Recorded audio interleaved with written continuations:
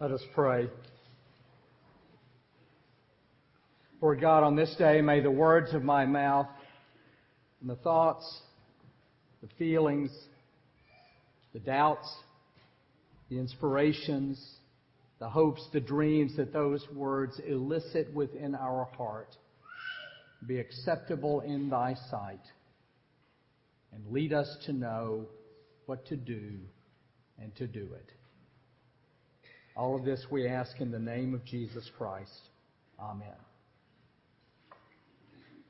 When I was a child in the Presbyterian Church, the only hymn book I knew, in fact, the only hymn book I knew from the time I was a child through the first 10 years of my ministry, was affectionately called the Red Hymn Book. Many of you know it. Many of you grew up on it. It had a more formal name, the Hymn Book. Presbyterians have never been particularly creative about naming our hymn books. What I specifically remember about this hymn book was that in the back there were portions of Scripture that were printed. A little more than half of them were psalms. They were printed in black and red ink. The minister would say the black part and the congregation would respond by saying the red part. But when it got to the New Testament, the first selection from the New Testament was the Beatitudes, and they were all printed in red. And from time to time, the congregation would stand and say them. In this service, we have just heard a portion of them read and sung. The choir will sing the full text later. But what I would like you to do now is to hear them. Hear them quietly and slowly. Blessed are the poor in spirit, for theirs is the kingdom of heaven. Blessed are those who mourn, for they will be comforted. Blessed are the meek, for they will inherit the earth. Blessed are those who hunger and thirst for righteousness, for they will be filled. Blessed are the merciful, for they shall receive mercy. Blessed are the pure in heart, for they shall see God. Blessed are the peacemakers, for they shall be called children of God. Blessed are those who are persecuted for righteousness' sake, for theirs is the kingdom of heaven. And blessed are you when people revile you and persecute you and utter all kinds of evil against you falsely on my account. Rejoice and be glad, for your reward is great in heaven. For in the same way they persecuted the prophets who were before you. As many of you know, the Beatitudes are the most famous of Jesus' earliest teaching, the beginning of the Sermon on the Mount in the Gospel of Matthew. Having endured 40 days and nights of temptation in the wilderness, having called his disciples, Jesus ventured up an unnamed mountain and, assuming the posture of a rabbi, sits to teach. In front of him are his disciples. Beyond them are other followers fanning out into the distance. For centuries, Christians have tried to figure out what to do with the Beatitudes, specifically what their role and purpose is. They are so peaceful and passive. Blessed are the poor in spirit. Blessed are those who mourn. Blessed are the meek, the merciful, the peacemakers. I want to share with you a sampling of conversations I've had with people in or near our congregation in just the last few weeks that reveal the nature of the world in which we live, the nature of the world in which these Beatitudes face particular challenge.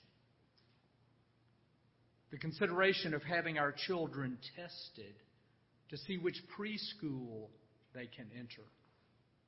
Better yet, which college.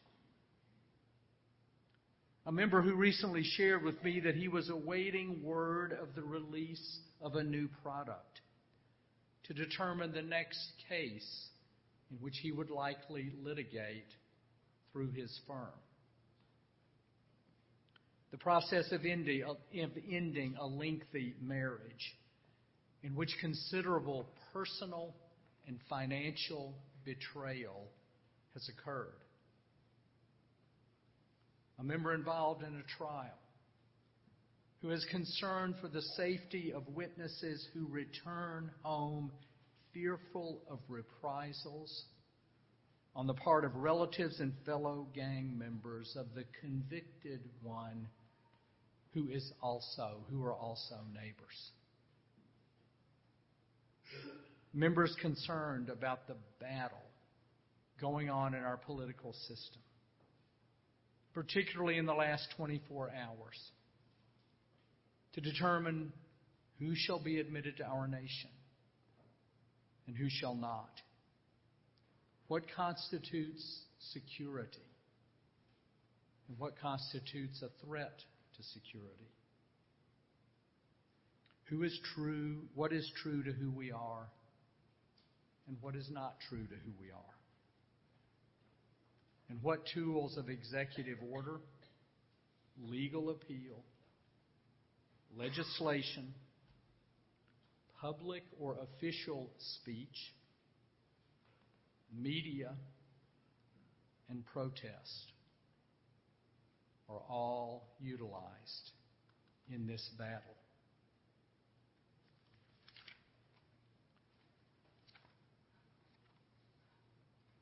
In light of these human situations in which we live, we cannot help but ask, are the Beatitudes commandments to follow in this life, or are they descriptions of the life to come? Do they constitute a moral code for the marketplace and the relations between nations, races, and religions? Or are they more indicative of what life is to be in the church, the monastery, the utopian religious community? Are the Beatitudes commandments or aspirations? Are they reflections of the way things are under God or the way things ought to be?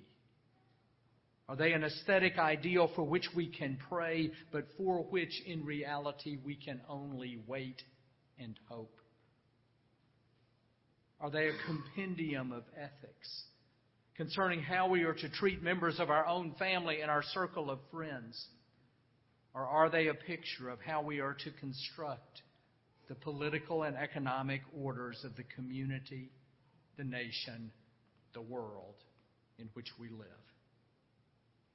No one argues with the Beatitudes except perhaps Machiavelli and Hobbes and Nietzsche. But most of us wonder if they are realistic. And thus we ask, what role do they play in our faith and in our life? One aspect of the Beatitudes that may be helpful in answering this question is to acknowledge that while they are creative and idealistic, they emerge from and are embedded within a structure that is orderly, ongoing, and rooted in history. Like their predecessor, the Ten Commandments, they arise at a particular time within the history of the people of God.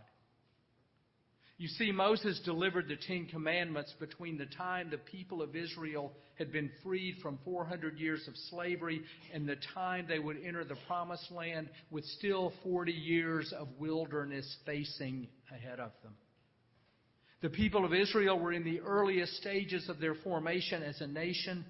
They did not have a land or political leaders. The Ten Commandments are given to them as more or less a founding document, a set of principles that define who they are as the people of God. As creative and idealistic as they are, you shall have no other gods before you. You shall not make false use of the name of the Lord your God. You shall not covet. The Ten Commandments arise within a structure, an order, a history that help constitute an identity of a people, the people of God.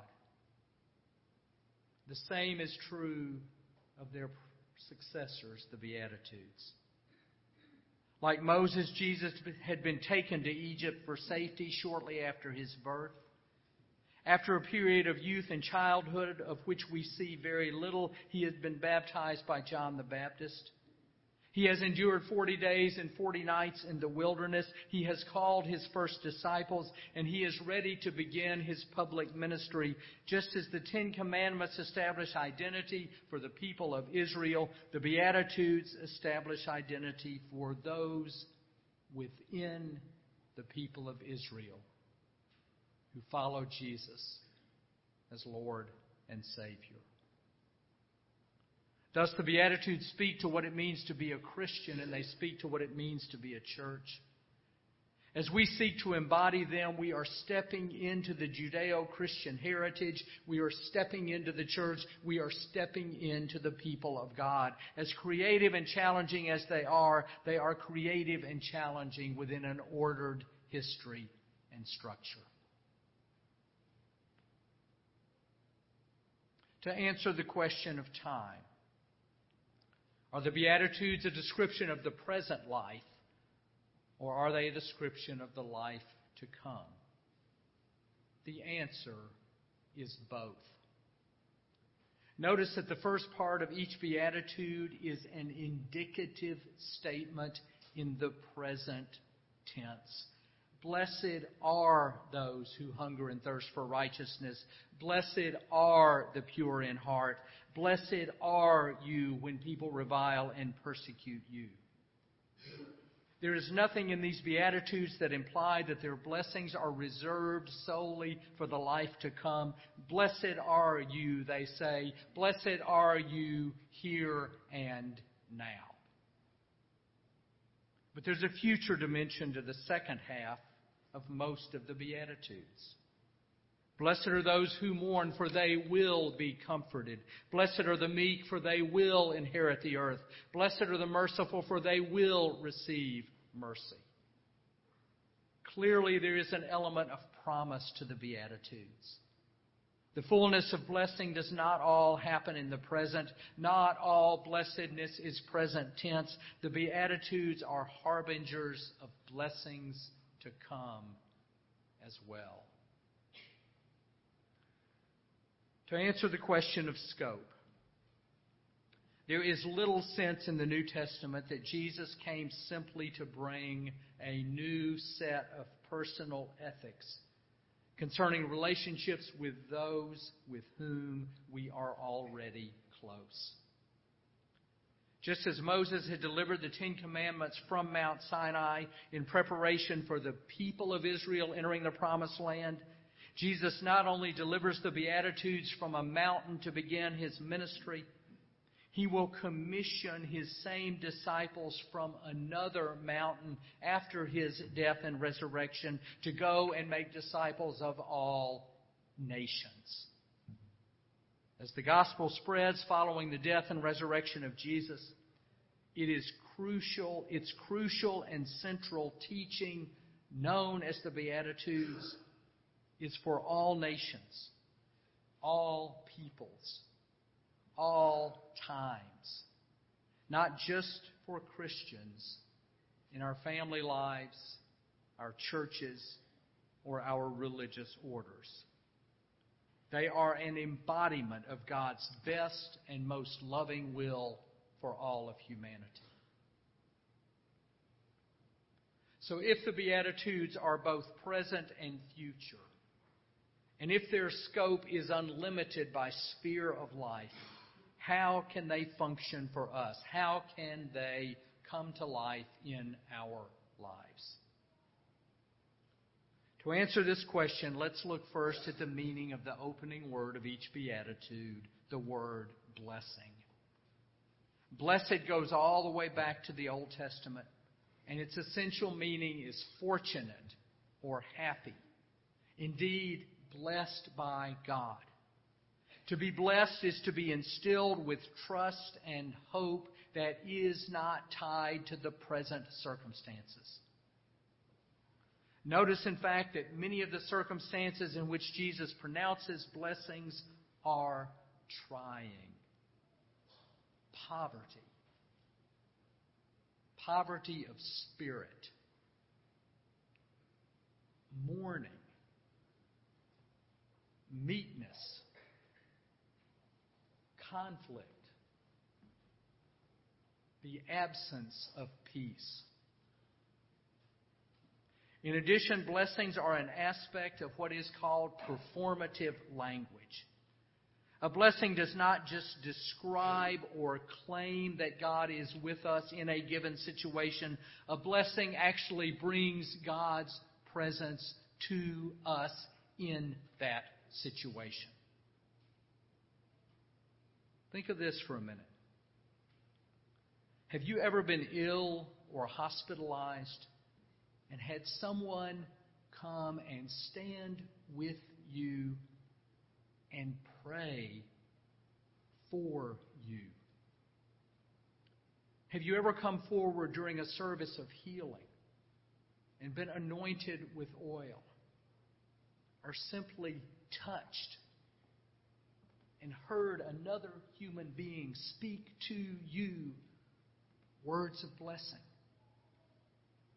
Have you ever had someone take your hand or place their arm around your shoulder and hear them give thanks to God on your behalf?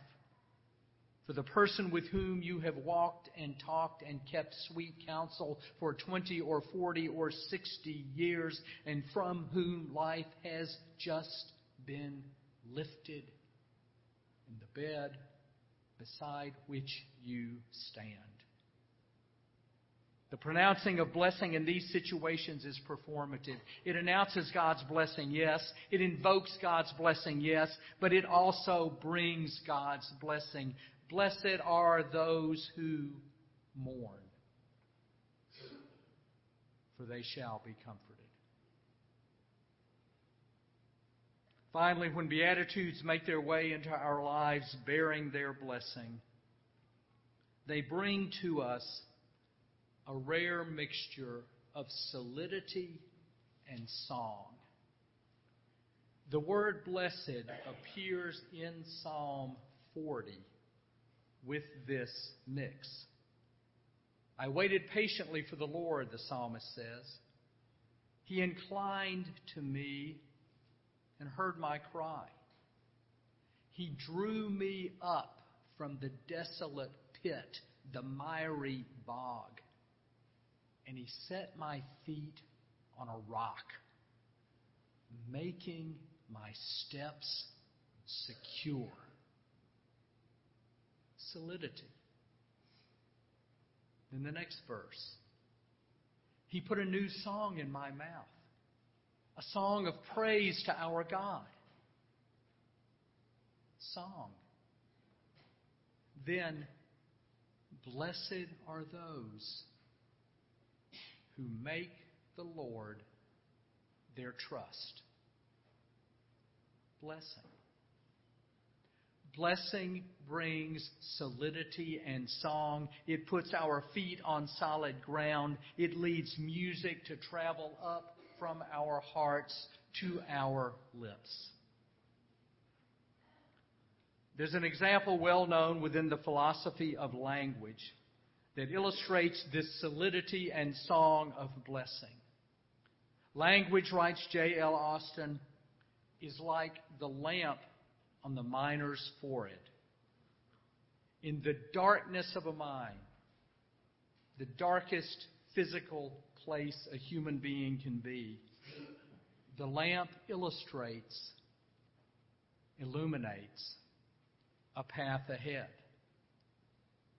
As the miner moves forward, turns her head to the right or to the left, the view changes. A different part of the mine is illumined. A different part of the path forward.